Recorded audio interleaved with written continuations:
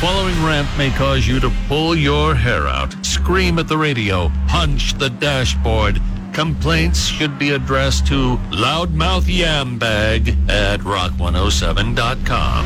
Hey, I'm Rock 107's Prospector. Here's what has me jacked. I got on the elevator of the 5th floor here at the Scranton Times building, push the one button and head down. So we get on, and then I get off on one, grab my newspaper at the front desk, walk back to the elevators, push the button. Another lady who works here walks in, and as soon as the door opens on the elevator, as soon as it opens, you can barely see the light starting to peer out, she starts walking into the elevator, almost plows down 3 or 4 people who are just trying to get out.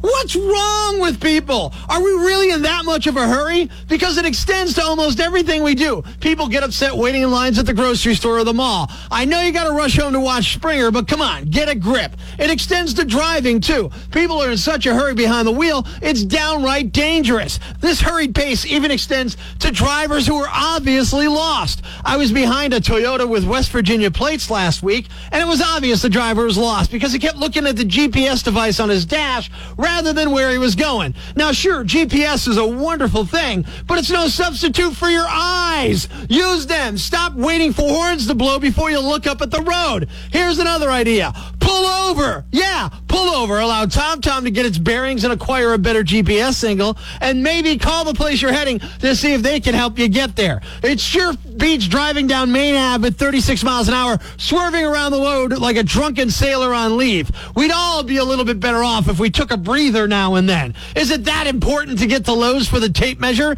Is it important enough to kill others? Really? Somehow I doubt that. And I read a letter to the editor in the paper that ended with a line I hate. This is what separates us from the monkeys. Hey, choosing to respect each other does not separate us from the monkeys. Using tools does not separate us from the monkeys. Wearing nice clothes does not separate us from the monkeys. In fact, monkeys actually treat each other with a great deal of respect. You know what separates us from the monkeys? Tiny differences in our DNA. Don't believe me? Look at a picture of a monkey next to any headshot of George Burns. I'm Prospector. I'm for the people. Who's with me? I gotta go crazy, man. Ever see the crazy guy screaming at the wall outside the Times building? Where does this rage come from, my son? Tweet us with #IFoundProspector and we'll come and get him. Prospector, mornings on Rock 107. Thanks for listening to Prospector's Prime Cuts podcast.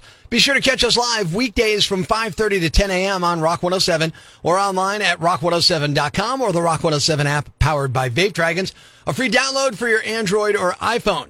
Subscribe to the podcast on Apple Podcasts, Google Podcasts, Spotify, Stitcher Radio, or wherever you get your podcasts so you never miss Prospector's Prime Cuts.